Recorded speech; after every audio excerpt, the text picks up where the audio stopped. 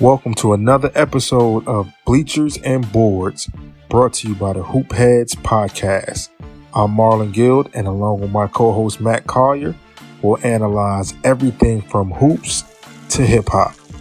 Check us out.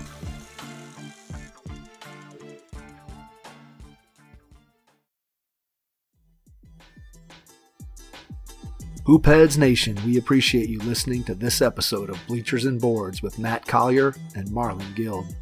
Be sure to check out these other basketball pods on the Hoopheads Podcast Network, including Thrive with Trevor Huffman, Beyond the Ball, the CoachMaze.com podcast, The Players Court, and our team-focused NBA pods, Cavaliers Central, a 305 Culture Miami Heat podcast, Grizz and Grind, and Nuck If You Buck.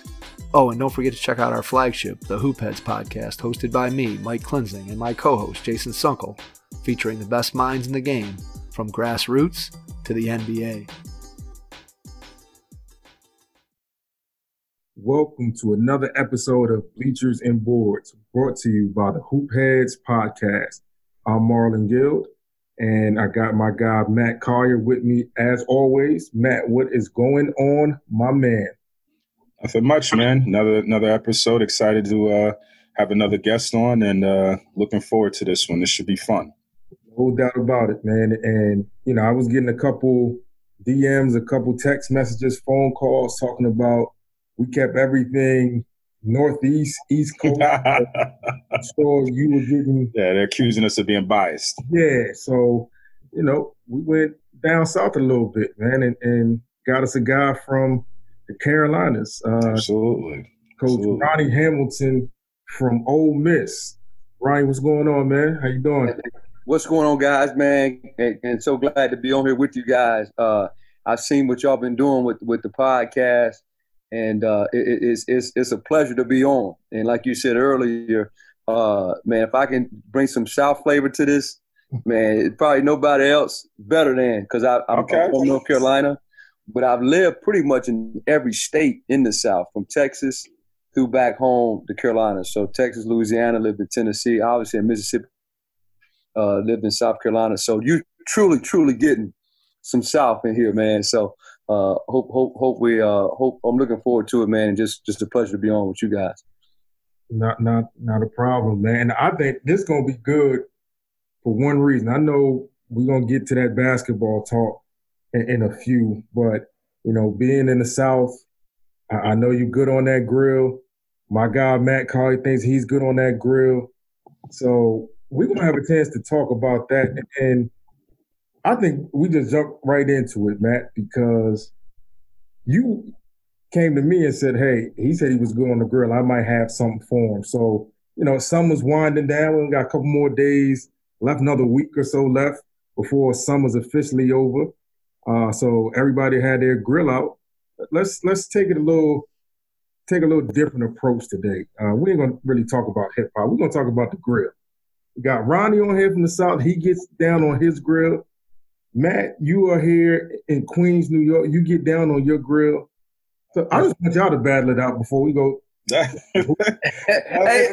it sounds like a cook-off to me.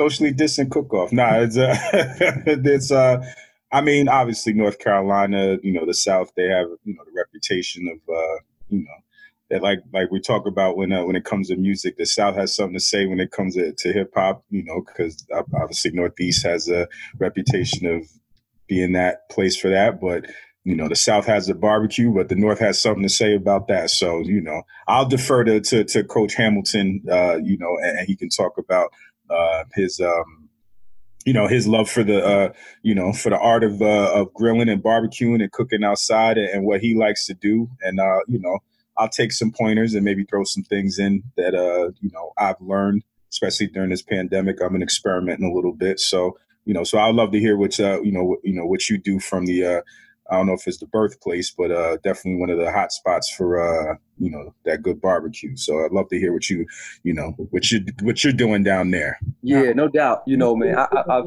probably. Hold on one second, Ronnie. Now, Matt's being nice, because before you got on here, that is not what he was. You giving up too much of the background, man. We're trying to do, I say that to say this. Like, I want Ron, you gotta come out with your stuff early because that's being nice and trying to set you up to show you that he can really get down on this grill, man. So you got to come with it early, man. Like don't lay back. Matt's one of these guys. You've heard him on the past episodes, man. He likes to start some stuff, man. So I'm a counter puncher. Yeah, see, that's gonna segue right into the next part of it. But I give Marlon credit, man, because that's like a great pregame talk, man, in the locker room. Because he told me what the scouting report is, so he told me I got to come with it. I got to come with a full court press. But no, man, grilling has been for me, and really and truly, my family was a family of a dad and then uncles who all grilled. So I watched at a very young age those guys, and truth be told, didn't really participate as much. I just partaked in the food, but it was always something that we did as a family. Obviously, holidays, and as you mentioned, North Carolina, man, we brag on our barbecue and things of that nature. And so, as I've gotten older, one of my hobbies is kind of like something just in the downtime of the busyness of coaching. And then, like you said earlier, the pandemic for me, and I've done it for years and years and years, practice at it. Like you said, I burnt a lot of things, man, just through practice, trial by error. But I love a good barbecue, man. But in the pandemic, we had more time than ever. So, that's what I've been doing every weekend, whether it be a Saturday or Sunday. And so taking it back even, I saw my uncles, my dad grill a bunch. And then as I got older, like I said, I got into it. And so I lived in North Carolina. And then, like I said, I've lived in a lot of states in the South. So now kind of every state and different parts of the South have their own, like you said, they can speak on barbecue. And one of the first places I moved to was Texas. And so, again, another place where grilling and barbecuing, man, they would all say that they have the best around. And so when I was there, I saw a lot of different ways. And one of the things I had never eaten before, I'll be honest with you, I never had brisket. I didn't know what brisket was. And so we live in a small, I live in a small college town in Stephenville, Texas, like cowboy capital of the world. And they had this place, man, I can remember it vividly, called Heartache Barbecue. You would pull up to the drive and you wouldn't go into the restaurant first to order. You'd go through a line where it's a big old smoker and barbecue, and you just pick it off the deal. So this just threw me for a loop, man. I was like, man, I never seen that. It's the coolest thing ever. So it kind of spurred a love for it, from there. And so I started trying to figure out, started off obviously just simple, man, burgers and dogs, hot dogs. And then it grew where, grilled chicken. And then what happened was we got to Oxford here in Ole Miss, and my wife, man, she bought me this big smoker. I mean, one of these electronic smokers. And so then from the last, 5-6 years, smoking brisket, smoking ribs. Matter of fact, my dad came in town Labor Day weekend, man. We put about 2 big slabs of ribs on there. And, man, we had a big old cookout and had a kind of did a seafood boil on my grill because I got both. I got the gas and I got the charcoal. So depending upon what I want to do, if I want to do steak, I'm on my charcoal. So, man, that's, like I said, that's my kind of my downtime, my just away from basketball. I can get out there and nothing like that smell, put on some good music and, man, go to work. So, again, we may have to do it social distancing, but we may have to have a cook-off, man. Or I have to invite you guys down to the South so y'all can really partake in some good Southern hospitality, man, on that grill. Say no more. Now, before you answer, I know you was writing down notes on how to keep the I hadn't even gave him the key. Well, I had some follow-up questions, but go ahead. No, but I'm gonna tell you where he got me. He said the smoker. Mm-hmm. We don't have smokers in New York. I don't think, but I know you got something better. So no. Wow. So Coach, what is your? Well, you're not going to tell me what your techniques are. That's every grill master they don't give up their secrets, so I won't go there. Yeah. But what is your go-to as far as like okay, if I'm getting ready to throw down, this is like, I feel like every guy that's you might be cooking this, you might be cooking this, but when I bring this out and I set it out, this is what it is. This is my favorite thing to put on the grill. So what is that for you? No doubt. That's good, man. Good question. I would say, man, like brisket. I'm a big brisket guy. Now, it takes a lot of time. You're going to sit there, you got to smoke 10, 12 hours. So you got to have some patience, But, man, if I'm having people over, if we watching Game 7 tonight, Nuggets Clippers, and I got a group of people over, we watching Super Bowl, I'm smoking a brisket. And then I'm gonna do a few things on the side just to mix it up with you. I may grill you some watermelon. I may grill you some romaine lettuce. So I've got to a point where, man, I can put fire on anything. And again, the pandemic has helped me because I've been able to practice. I tell our guys, man, you got to get in the gym. So I've been in the gym on that grill, perfecting my skills, man. So, but I would say a really good brisket. And then obviously my wife, man, she loves, I do a different thing with some burgers. It's a little different. And man, some steak. So, man, I'm just a big, I love that sound of that grill just bristling with that meat. And but again, man, it's something really just relaxing for me, And so I just kind of fell in love with the art of cooking and the art of getting outside and putting that fire on some food and then seeing the smile. And seeing people say, you know what, man, that's a heck of a meal, and that's the greatest satisfaction of any cook. So that's kind of my deal, man. Okay. All right. And how you coming back to that? Can you? I'm with you. I think you can do it. I'm with you. No. Listen, coach is, he's like I said, I've spent some time in Texas. I've spent some time, obviously, in North Carolina, but I haven't lived there. So I kind of try to do my own thing. And one of the things that I've been experimenting a lot with is I'm not grilling anymore. I'm going caveman style, straight in the fire. And I've been the big thing is like not the big thing, but what I try to do is I moved away from charcoal. I refuse to I don't even know what a gas grill is. I don't do that. I don't even know what that is. But what I've been moving more towards is experimenting with different types of wood. So I haven't bought charcoal in a long time. I've just been buying just straight different types of wood, hickory, cherry, different things like that. My personal favorite is orange wood, but it's hard to find. And what I do is I don't even grill anymore. So I take the barbecue, take the grill out, and I have the wood, the logs, and then I just lay the logs down, light them, let them get ashed over just like you would charcoal. And then once the fire dies down a little bit, I actually cook straight on the wood. Wow. That's big time. Straight on the wood. So, and, and to go with what you said, I experiment with other stuff too. So, I do the burgers, the dogs, the chicken. Yeah. My personal favorite is steak. I'll get, that's my go-to when it's like, all right, you can start off with the burgers and the dogs, get those out for everybody. But then when the steaks come, that's, that's the real deal. That's the real deal. Yeah. But I also experiment with some other stuff. I'll use a big thing that my wife loves it too is spinach.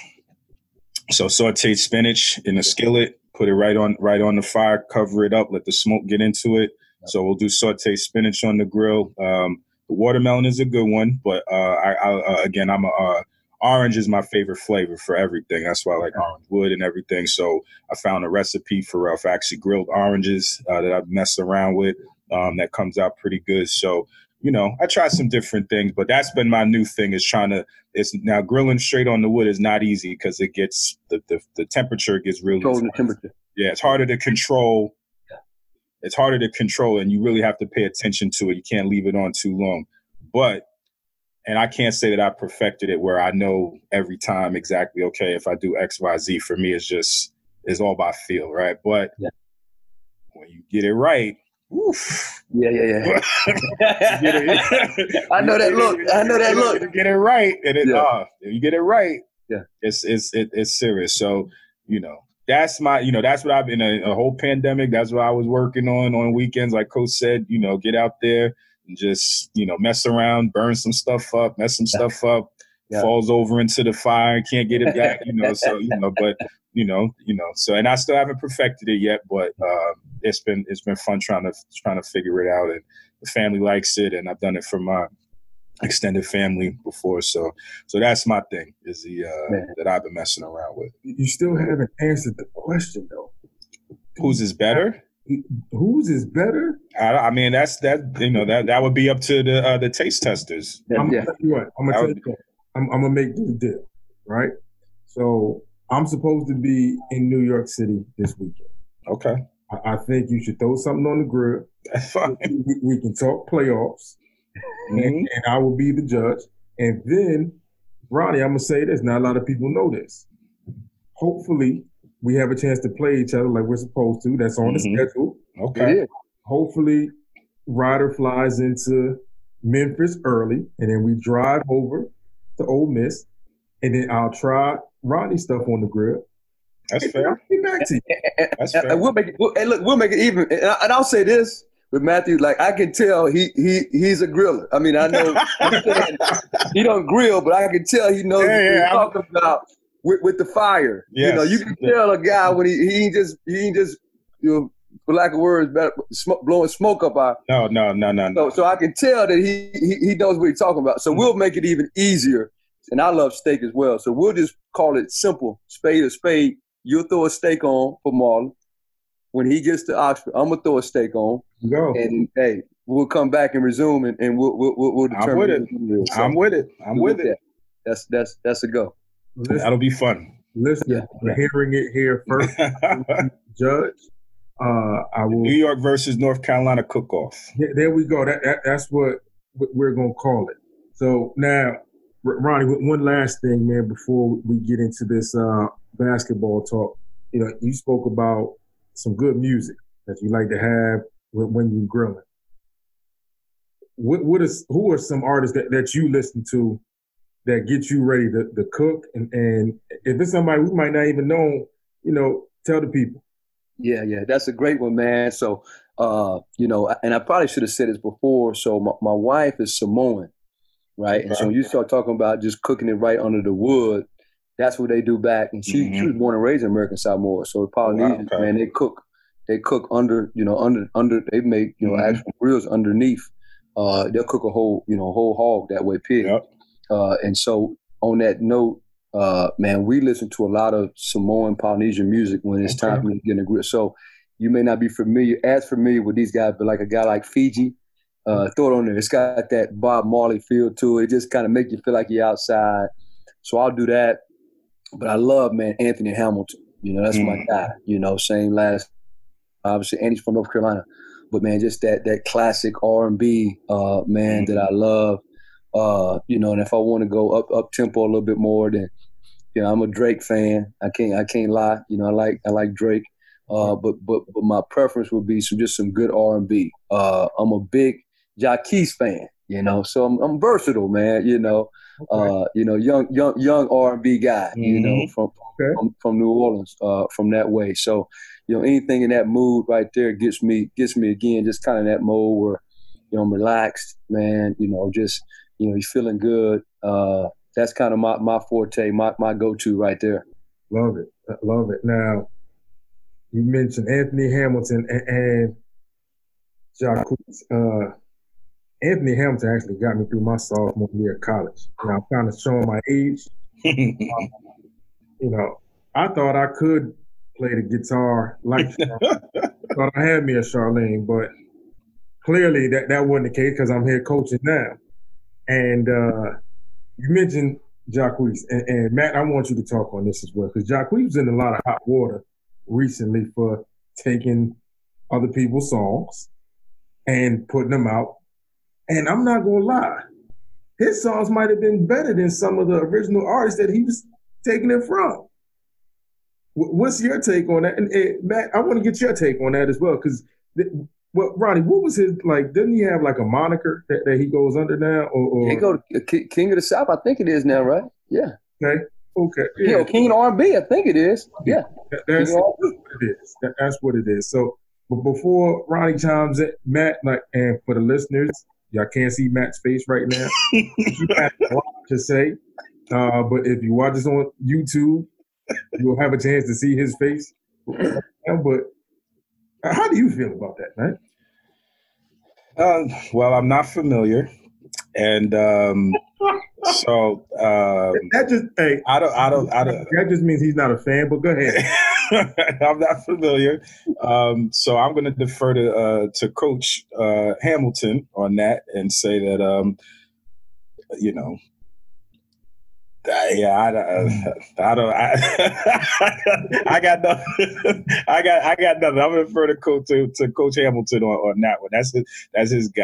So he can speak on how he feels about him being the king of the South or the king of R&B. I mean, and that's a hard, title to live up to, And when on his recent album, when he said that, I kind of was taken aback a little bit because you got to really prove yourself in the game to make that claim. But the thing I like about him, when he first got on the scene, he had that old school kind of R&B vibe and feel, but he's a young guy, and he still had that, that new, that more recent, feel as well. He kind of was a mixture of both. And so, I think in that space where, maybe a Usher and a Neo and a Trey Songz, Chris Brown, I don't know. This is him. I guess the way he feels, he think he done surpassed them all. I don't know if that's the case or not. I guess that's for, others to decide. But I think he has a place up there, with the recent, R&B guys. But he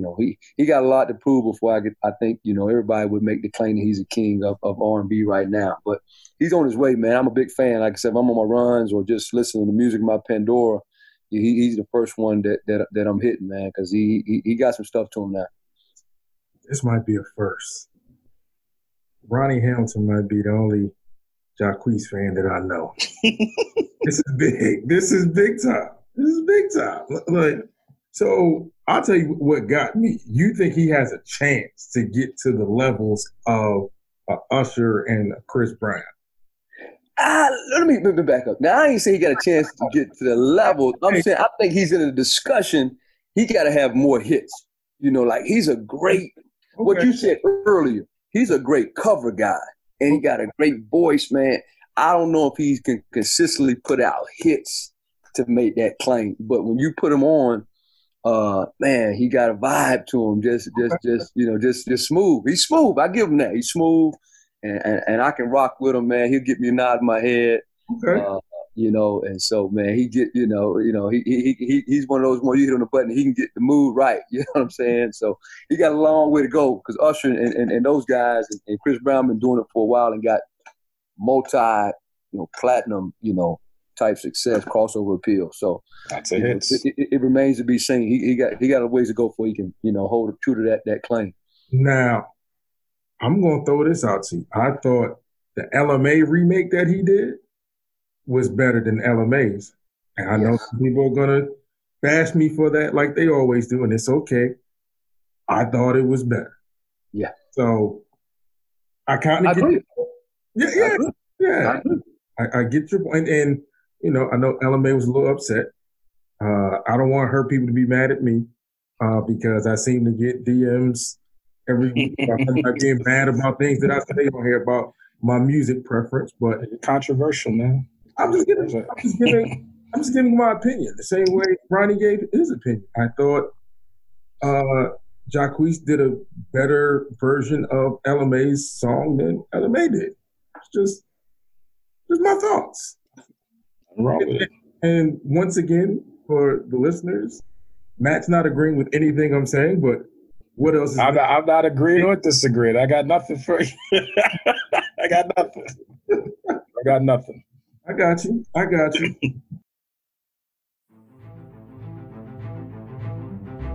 If you have an existing podcast or are looking to launch your own pod but aren't sure where to start, the team at My Podcast Manager can help. Our podcast team works behind the scenes so you can do what you do best. We'll help you launch your podcast, make it sound great, and free up your time for the more enjoyable parts of podcasting. If you're ready to put your podcast editing, production, and promotion on autopilot with a trusted team of podcasting professionals, visit mypodcastmanager.com to get started. Let's get into what it is we came here for. So, Ronnie, obviously, a lot of people know your basketball travel after playing football at Duke University and having a stint in the NFL. But, you've been a guy that's been all over at different levels. And now you're at Ole Miss with Coach Kermit Davis. And you guys do some good stuff. And just so we're clear, I'm not going to take anything from this for our game. I'm started scouting on Ole Miss. But, what are some things that you guys like to do at Ole Miss? And is it something that you brought with you from Middle Tennessee State? And how has it been effective going against teams? Yeah, Coach obviously has had a lot of success, and I've been fortunate to work with him now going on 7 years. And the thing that, he's been known for a few things, and you, I'm sure, familiar with us a little bit, or people who've seen his teams play, the 1-3-1 defense that we run is something that's a staple of his teams. It's a half-court pressure, 1-3-1 trapping zone that evolves into a 2-3 half-court zone. It's won us a lot of games. It's one of those defensive kind of concepts that's unique in its own way, and you've got to prepare for it, when you don't see it a whole lot. So that's one thing, obviously, Coach has been known for. And offensively, he's been really, really good at, and I think even ahead of the curve in terms of college basketball, tooting Coach's horn a little bit here, obviously, and I'm biased, but, much in the way that the NBA has gone the last 4 or 5 years with just very skilled guys, 1 through 5, not necessarily having positions, playing guys that can all, pass, dribble, and shoot. We did that, while we were at middle, and it served us well, helped us win a lot of games. You go back and we beat Michigan State in the tournament. They were, as 2 seed and had, Deontay Davis, 7-footer, had another 6'11" kid that played inside 2 traditional posts. Obviously had Denzel Valentine and had some really good wings. But man, we had, 6'3", 6'5", 6'6", 6'7", 6'8". And our guy who made the most threes on that team was our 6'8", quote unquote 5-man, and they had a hard time guarding us. We made shots, obviously, but we moved them around. We picked and popped. We were able to utilize skill, and it's been one of the things that's made us, I think, hard to guard offensively. And we've tried to carry that over to Ole Miss. As you're building a program, you start to recruit to your system, and so we got more guys that can do that now. And our front court guys. So. That's one thing that we've tried to do and be hard to guard and spread the floor, play fast in transition, utilize, a lot of ball screens and putting guys in, situations defensively that you got to, kind of pick your poison. And we're going to continue to try to do that and do a better job of it, as we go along here, at Ole Miss. Got it. Well, now, what is it you can give to our listeners and our viewers today? I know you're excited to get on here and show what it is you do. So the floor is yours, man. This is a lot of a few of our secondary actions that we run. And we have a lot of success. We talk about having a lot of success, as I mentioned, in those first 10 seconds of offense before the defense can really get set.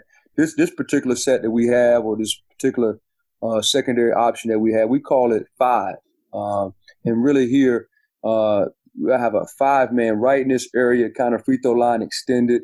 We'll have our 3 and our 2 running the wings, head on the rim in the deep corners. And obviously, this is our point guard who has the ball in the break. And then we'll always have our 4-man kind of in this, free throw line, below free throw line, sometimes free throw line extended area right here as well. And in 5, really, it always starts and initiates by a 5-man catching. And he can catch it either side, but a lot of times just, kind of on that right wing. And then from there, our 1 will come down and set a single screen on our 4-man. right here. And then from there, he can do one or two things.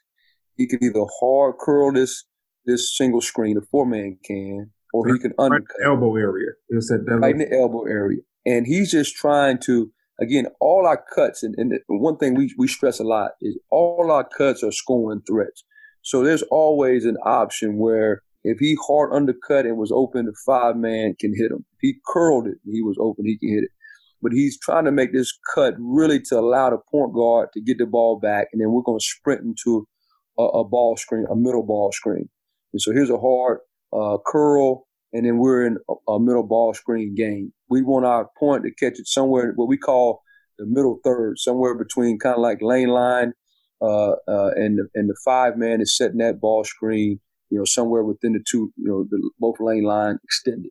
We'd have our and this could be a 2 or a 3 deep corner, and that 4-man, whoever he was, when he cuts, he's going to try to get to the corner and push this other wing up the free throw line extended. So we're kind of coming off this ball screen with a two guard, side on the ball side and a single guard on the weak side. And his rule is always to fill up right behind the screener, the guy in the ball screen. And he can do several different things within this. I mean, and this is all things that we teach on a daily basis in terms of reading how you're being guarded, whether you're getting ice, whether you're on under, whether you're hard hedging, and then we just play from there. But the spacing of it and the ability to just sprint to a ball screen and make the defense have to play accordingly is something that's been really successful for us. Right here, he slips, gets a drive, he gets an angle to the basket, and he makes the shot. Same thing, 5 here. He hard undercuts it, receives it back, 5-man sprints it to a ball screen. This time, long roll, he hit the fill-up guy, and we play from there. This is kind of the counter to it, right? So everything's the same. Wings are running free, deep corners, head on the rim. We kind of had to get into it. Timing's off a little bit, but our 5-man is catching it. Free throw line extended. And then we have a lot of teams that sometimes will try to overplay the single screen. Like anything, guys are trying to, hedge the screen and show on the screen. This 1-man, we call 5 cut, and we recognize this in the scouting report within a game. This 1-man can just act like he's setting a single right here, and he can just slip. And sometimes even just this guy may be trailing. We get it even that much more wide open. But in this case, it at least calls them to try to switch and get confusion. And the 5-man, again, made a good pass, and we end up scoring out of it. And so we try to do, man, everything we try to, have counters to it. And then we try to teach guys just how to play within how we're being guarded. This is another set that we have early in secondary that we did a lot of, had a lot of success on. We call this 12 or 13. I mentioned earlier, we try to keep our play call simple so guys can kind of immediately hear it and know what they're doing. And all this, 12 is usually, again, the point guard is usually the one that's bringing it up. And then whoever we call 12 or let's say 13, 2 or the 3 is going to be the opposite guard, kind of trailing like in a trail position in secondary. And he's going to get a dribble handoff. So as you come in down and we dribble hand it off and right into a ball screen somewhere in that elbow area, like a baseline or outside screen, and just trying to get some type of confusion, whether you're going to switch here and then how you're going to guard this ball screen. Again, this would be our 3, and our 4 in this case are going to be head on the rim, deep corner. And then we play from there. In this particular case, Missouri tried to switch. Didn't switch. Go under. He reads it. He gets a 3, and we score. So now, this is one of the things that we've done a lot, man. Even going back to middle, I'll show you 2 more things. This is a quick question for you, Ronnie, on that last play, if you don't mind. Is it always the 5-man that I guess is in that foul line extended wing area? Because I know on the first 2 clips you had him act like he was setting the down screen, but he pops out to that right wing area. And on the last clip with on the 12 or 13 call, is that always the 5-man that's going to set that screen after the handoff? We can change it. Great question. Probably I would say 95% of the time it is. Okay. Like in our league, we get a lot of switching 1 through 4. And so, obviously in the switch, you sometimes don't create advantages outside of being able to just maybe attack a small and a big. So to create some type of, defense has to decide how they're going to guard a ball screen. We usually have our 5-man in that 12 or 13 action be the guy who's setting it after that dribble handoff. I mean, after that guard-to-guard handoff. So 95% of the time, we get some scenarios like, for example, let's say Kentucky, and they play, this past year they had Isaiah Richards and E.J. Montgomery played the 4. So whoever made, if we want to get Montgomery in that ball screen, we may put that guy, and that could be the 4-man, put him in that position, and now he's got to defend in that ball screen situation. Again, it's kind of based on personnel, but more times than not, it's the 5-man. Mm-hmm. Good question. This is an action we call it 14. It's a real simple action. Again, man, our wings are, we talked about spacing a lot. They're taught and emphasized to get to these deep corners. And in this particular set, we're just trying to take advantage of, it goes back to, having skilled guys 1 through 5 that can all, hopefully on our team all can pass, dribble, and shoot. And so in this particular case, we got a 4-man right here who's really good off the bounce. And we think we got to, we can take advantage of a matchup with him. And so we'll come down again. Now he's a guy in the secondary break or in early offense. Our wings are, again, deep corners, head on the rim.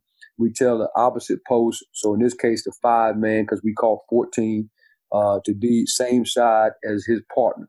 So as you go on, you would see the 5-man right here in this particular lineup. And all we're trying to do, we're trying to get our point, or whoever's bringing it down to get deep, kind of this elbow area right here, the opposite post or forward. In this case, our 4-man is, again, about lane line extended about a foot behind the ball handler. He's going to make a pass 1 to 4, or if we call it, let's say 15, and we want to switch it up, he make it 1 to 5. He's going to make a deep, just below cut, or we call it below cut, right below the defender's butt, and he's just driving it off of it. And what we try to do, Marlon and Matt, is we try to put our best shooter in the corner. So as this 4-man or whoever his post is drives, now that guy has to decide if he can get on, get by that first defender. Now, is that guy going to help? Now we can drive and kick to a shooter, or if he stays attached, he can just try to get to the rim. And he gets that second level. Now he's reading the 5, and you may be able to throw over the top 4 and live. So this is a simple action. Early offense, again, first 10 seconds of the shot clock, and we get a lot off this. You see it right there. They didn't know if they decided to switch. He still was able to get to the rim and score it. You'll see it one more time. This is in Brooklyn, matter of fact, in you guys' territory in New York at the preseason NIT. Same action, right? The wings are right here. Should be a little deeper. A 5-man, same side as his partner. We call it 14. So that deep cut. Now he's got him right here. So he he's only different in this, again, he should have stayed deep corner, give him more room. Right. But he gets by his guy. You can drive and kick, play drive and kick game there. Or you can, if this guy, comes up to help, we can throw over the top for lob. He gets all the way to the rim. So simple 14 action where we run. Last thing I'll show you, and again, we get, we kind of, again, a lot of scouting and based on how teams guard us. This is a simple play that we'll run for teams that really get out and extend in passing lanes and try to take away first pass. South Carolina probably does it better and as hard as anybody in our league, along probably with Missouri.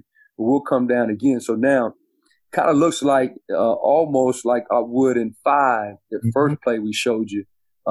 He's going to pop back, right? And now the only difference is our 5-man is usually, running the rim down here, kind of either short corner or head on the rim. And what we'll do in this particular set, we call it motion back. Motion back. Because we have some motion action where we just hand off and get in the ball screen game. But we call it motion back. And so all we'll do here is we'll have either whoever we call it for. So we may call it motion back. And this kid's name is Brian. We would call it motion back Brian, motion back Marlon, motion back Matt. If you're that guy, you're head, you're deep in the corner, head on the rim. The opposite guard would be free throw line extended. So we'll start off with a handoff here. And as that handoff comes up, we'll raise this 5-man about the free throw line area just to vacate, help side defense.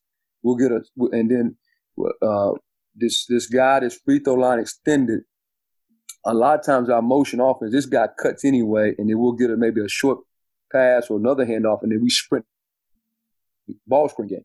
When the motion back game, now we just, instead of him cutting deep, we cut him, and he should be cutting right across the free throw line, and then all we do is raise up or back cut it, and we'll play there, And so, again, trying to take advantage of early offense, early shot clock, and then guys that teams that really press you and try to get out of the pass line. This is the same play. We just end up getting the lob.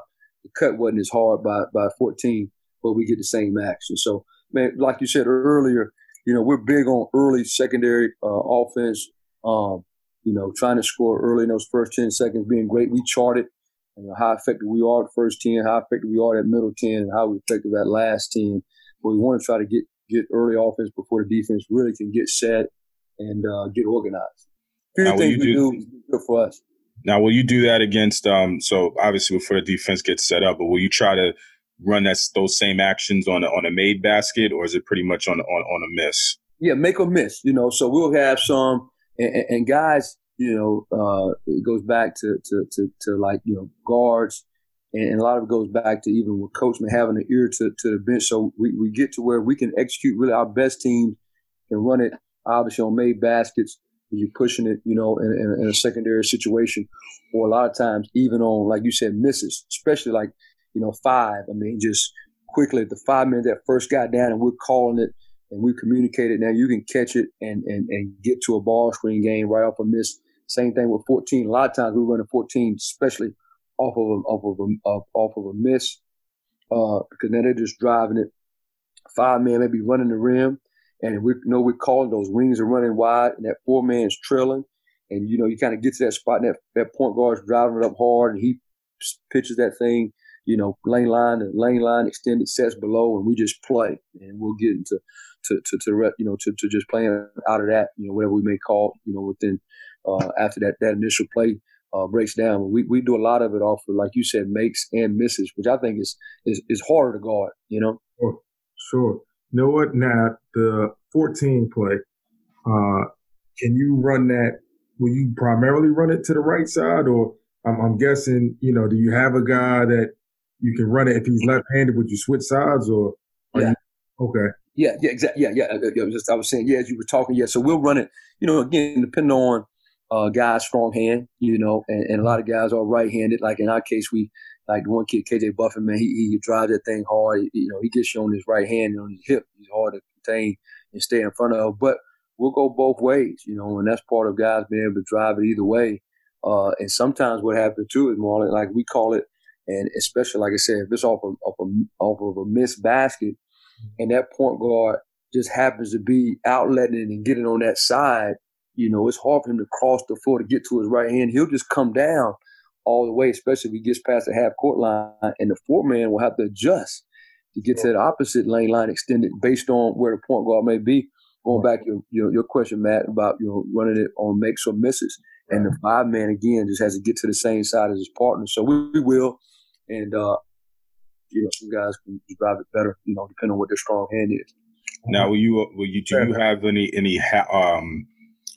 so you mentioned that you chart it throughout the game and talk about it with the guys. Is there a specific numbers that you're looking for, a ratio between, okay, we know that we're successful if we score X amount of points or X amount of percentage of our points in the first 10 versus it? Like, do you have hard numbers that you guys look at to put up on the board for the guys, or maybe you just keep it internally for you that you say, hey, this is our sweet spot right here. If we have this many baskets or percentage of our baskets in the first 10, the middle 10, and the last 10, this is our success rate. Do you keep any numbers that you're shooting for every game? Yeah, it's an internal kind of deal. We do finding that, and to be honest, that's evolved, even since, we've been Ole Miss. I don't know if it's just, we have more people that can chart it or stat it, but honestly, man, it's something that we've been more analytical here than in the past. It's been something we've always kind of emphasized and talked about, thinking that we can be really good in these segments of the shot clock, but we didn't always probably chart it as much as you mentioned. And so now, in the last two years, especially last year, we've tried to find what is that percentage, how many possessions do we shoot in that first 10, middle 10, third 10. So I think to answer your question, it's going to be something that we probably will get from being internal to trying to find, what should be the best percentages in relating. So something we've talked about as a staff and this offseason where we had time to kind of go back and self-evaluate, self-scout ourselves. But it's been an internal deal. I think it's going to move toward it's more of a, this is what we should be doing, or this would be most effective, most efficient if we're hitting these numbers. So great question. Yeah, great question.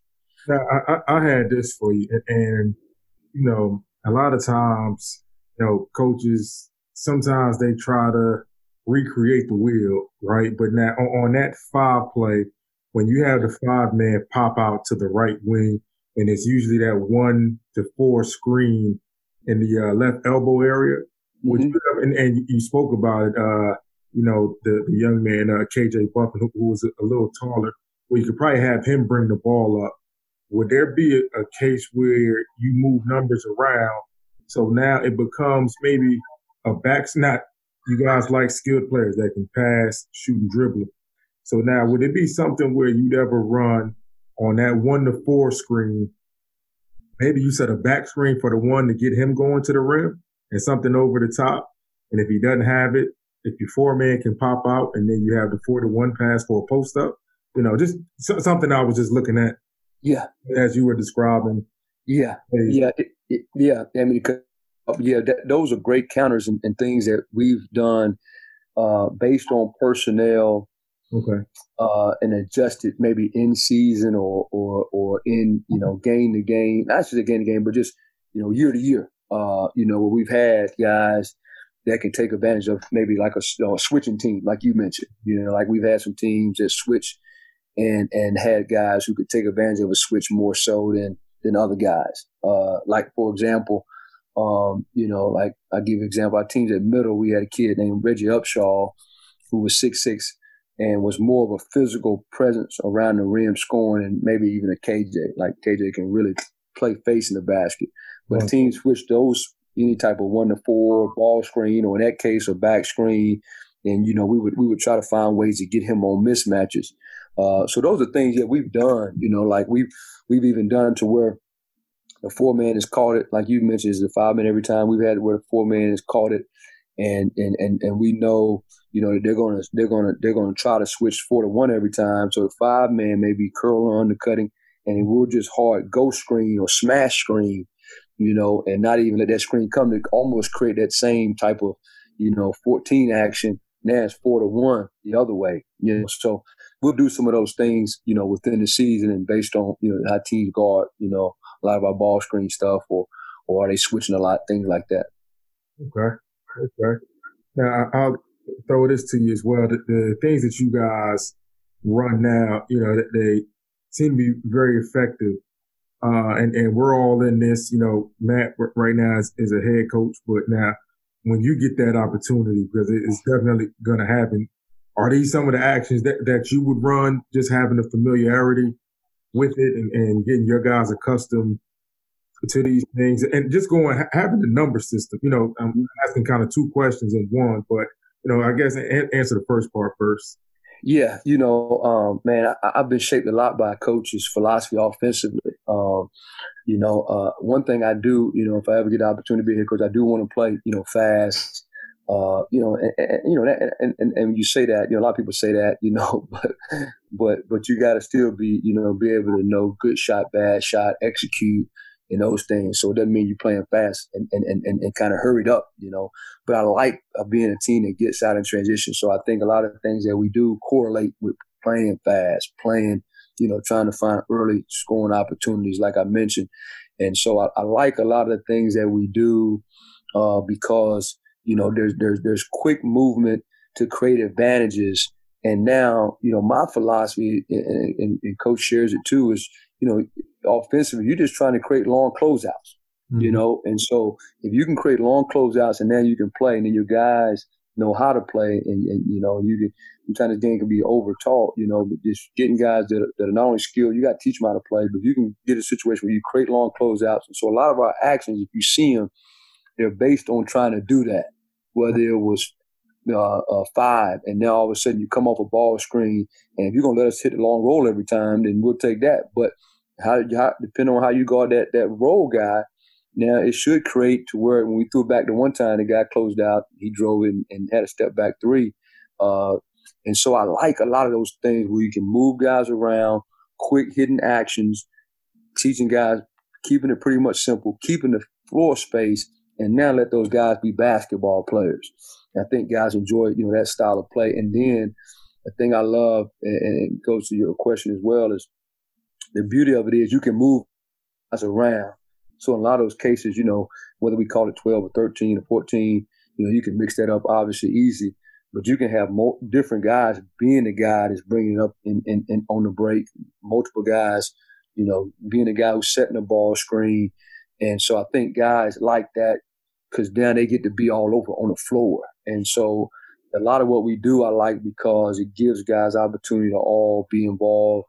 Again, go back to can you pass, dribble, and shoot, So to answer your question, yeah, I want to be able to use a lot of those same principles. I want to be able to play fast. I think keeping the game simple and letting guys just be basketball players and learning how to play the game, put them in a situation that they can just read it, I think is a fun way to play. And then, the numbering system I do think is really, really good because if you can keep things simple, it takes out that thinking part, and now you can just react and let your skills and your talent and your athleticism or your game kind of take over. And so that's kind of my thought and philosophy on that. Sure. Now, $1 million question. I know you're good on the grill, and like Matt, I guess steak is the go-to. What's your go-to play out of what you showed us? Now, if you need a bucket, what play are you going with out of what we just talked about and what we just saw on the secondary actions? Yeah, man. I like 5, man. Just because again, we can do a lot of different things with it. And I showed you just a couple options. It has different elements of the options that you can get into. Like what you said, you saw that play and immediately thought of, man, can I back screen for the 4, get a switch, throw it inside. So it's a simple play. And, and it gets guys like those 5 men that having to guard on the perimeter. So, even as you said that, and we've done it, we've done it to where, even where, you can come off that same action, you curl, undercut, 5 men, hit the 1 man, come off and go right into a down screen away and play 2-man game on that side. So within that set, there's so many, variances or options or different things you can get into. And it's a simple play, with a lot of different complex things you can do and take advantage of mismatches. And you got guys that really, guards that are really good in ball screen game, man, and I love, those ball screens is in the middle of that full connect gives you the option to do a lot of different things. Like I think on one of them, Auburn was trying to ice, and they ice on the side, they ice in the middle, and we end up still coming off of it. But then one thing we tell our guys a lot, man, refuse it. So you can refuse it and get right, to the basket that way, if they're overplaying it. So, and then like just off what you said before, we'll do this sometimes too, Marlon, where if we know, we got a 5-man and we want to post in it, it can be a simple post feed action just to the point where you come off the ball screen, you throw it back, and we looking right inside for a post feed and you playing from there. So, we can kind of dictate a lot of times who we're trying to get a shot off of if we're not letting them just play and let the game tell them what to do if we want to. And that's why I love that, simple, but it gives you a lot of options. Got it. Nah, this was some great stuff, that I saw tonight out of secondary. And I promise I didn't have my pen and pad out to use for when we play. My fingers are crossed for that game. Just because I want to see the smoker. I got you, man. It's sitting in my backyard right now, man. So it's waiting for you. Yeah. For you to get the Oxford, Mississippi, man, and get some of this good Southern cooking, and you can take it back with you. The good thing about smoking, it makes it last for a while. So if you want to on that flight back home, man, you can take more than the steak and feed your family as well, man. But we hoping, like you said, we can play that game.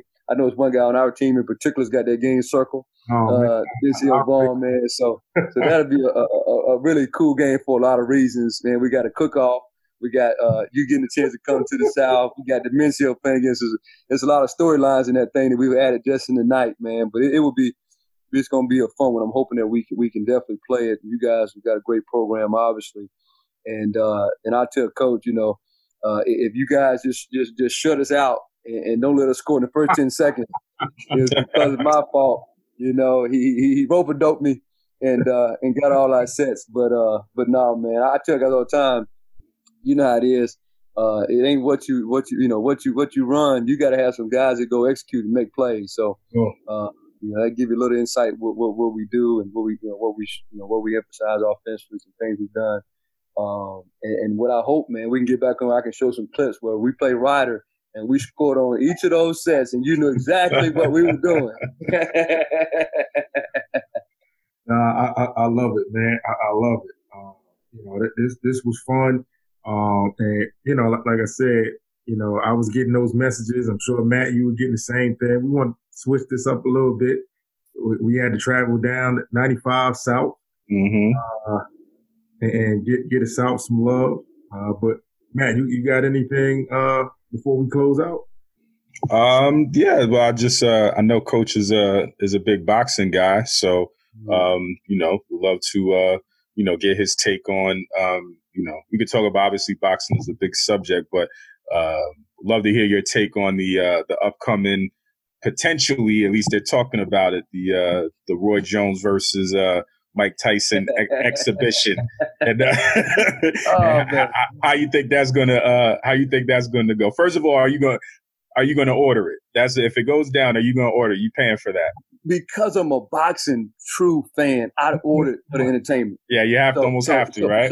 So to give you kind of the answer to that question based on what I did, I ordered Mayweather. And my guy is the MMA guy, McGregor. So if they putting gloves on, I'm probably ordering it, right? Because I knew that what the finale and the result of that fight or exhibition was going to be, right? So I had to watch it just to see the theatrics of it, and hopefully Mike wouldn't bite off another ear, and hopefully Roy, man, wouldn't get hit one time on the chin and be done. Yeah. But I watch it. But I tell you this, man. And I thought 2020 was going to be a big year boxing wise, and the pandemic hit. Obviously, affected a lot of people in a lot of different ways, more so than boxing. But man, it was setting up for some great fights. But the one I'm really looking forward to whenever that time comes, well, I want to see Wilder and Fury fight again. And it's crazy, man. I don't want to get too long, but I had this exact thought when Wilder was walking to the ring. I said, man, what in the world is he doing with all that costume? And sure enough, now I don't know if that's a reason why. I gained a lot of respect for Fury in that second fight because he told him what he was going to do and he did it. But I'm looking forward to Errol Spence and Bud Crawford. I think that's the best fight that boxing has to offer right now currently. If any boxing fans out there, two guys that are in the prime and really good. So I'm hoping, man, I can get some more boxing. I've been missing it, all this year. So I'm hoping soon we can get some good fights and some good action. So nothing better for me to get on my grill, get me a good New York strip, watch some boxing, and listen to some Jacquees, man. You heard that. New York strip, right? You heard that, though, right? New York strip. Okay, just checking. That was on purpose. No, that's not. Now, listen, I'll probably get it too. I'm a Mike fan from way back.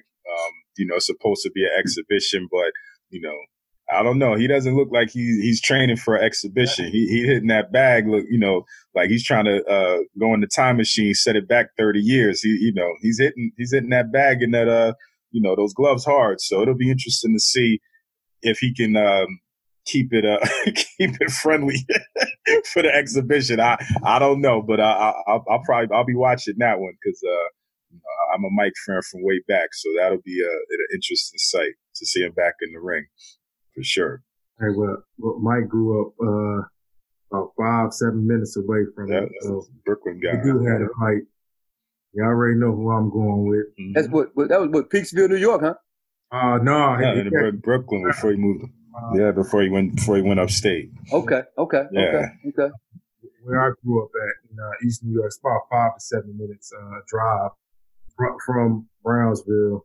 Okay. So I'll give you guys my boxing 2 cents. I'm Mike Tyson, and I'm even go Riddick Bowe, man. I'll stick with Brooklyn. That's from Brownsville too, right? Except when it comes to BIG, everything else I'm good.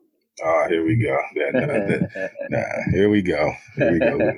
Well, we ain't gonna talk about that. Yeah, we don't need the comments flying on that one again. We're not gonna do that, man. But Ronnie, we appreciate it, man. This was great. Hopefully, we'll have a lot of listeners and followers and viewers check this out, as always. And we have a good time. So hopefully you had that while you were on here. We like to do things a little different, and hopefully you had a good experience. So, Matt, if you want to close us out, go for it, brother. I appreciate Coach Hamilton coming on. Obviously, wish you guys the best of success this year with your team, your program. But looking forward definitely to watching you guys during the season. If I can catch that Rider Ole Miss game, that's must-see TV. Definitely want to check that out. And absolutely looking forward to it. But we really appreciate you coming on and sharing your knowledge and sharing some X's and O's with us and the listeners and the viewers. And we appreciate it. And best of luck.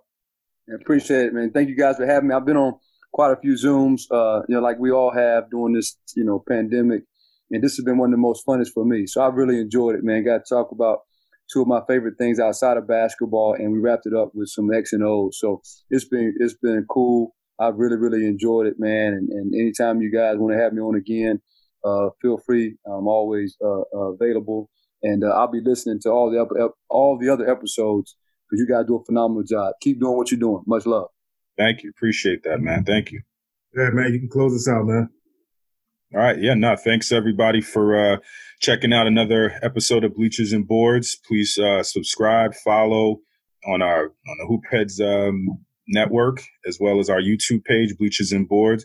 And we'll see you on the next episode.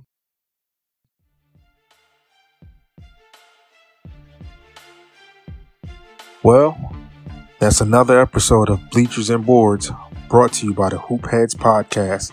Don't forget to check us out on Twitter, Instagram, and YouTube at Bleachers and Boards. Until next time, see you soon.